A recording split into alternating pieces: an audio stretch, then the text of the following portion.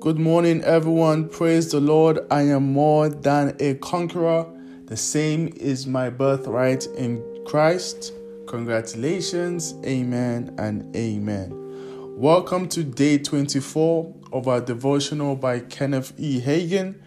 And the title of today's devotional is called Delegated. And our scripture for today is Mark chapter 16, verse 15, 17, and 18. And it reads, "And he said unto them, Go ye into all the world, and preach the gospel to every creature. And these signs shall follow them that believe. In my name shall they cast out devils. They shall speak with new tongues. They shall take up serpents. And if they drink any deadly thing, it shall not hurt them. They shall lay hands on the sick, and they shall recover." Jesus delegated the power and authority in his name to them that believe.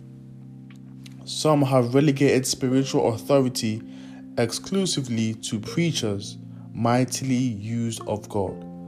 But this passage of scripture isn't just talking about evangelists, pastors, or others in the ministry. It's talking about the entire body of Christ, the believing ones. Authority is invested in the name of Jesus, and authority is invested in the church of the Lord Jesus Christ upon the earth. Some of us have touched that authority now and then, but none of us have been able to abide in it like God wants.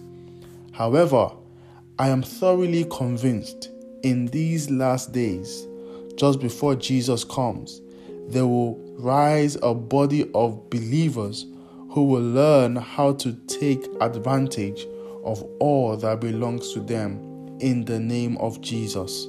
That name which is above every other name. Let's make this confession together. I am a believing one, and these signs in Mark 16, 17, and 18 follow me. I will learn and know how to take advantage of the name that belongs to me, the name that is above every name. And as you have confessed, so shall it be in the mighty name of Jesus. Have a wonderful day, and I'll see you back tomorrow.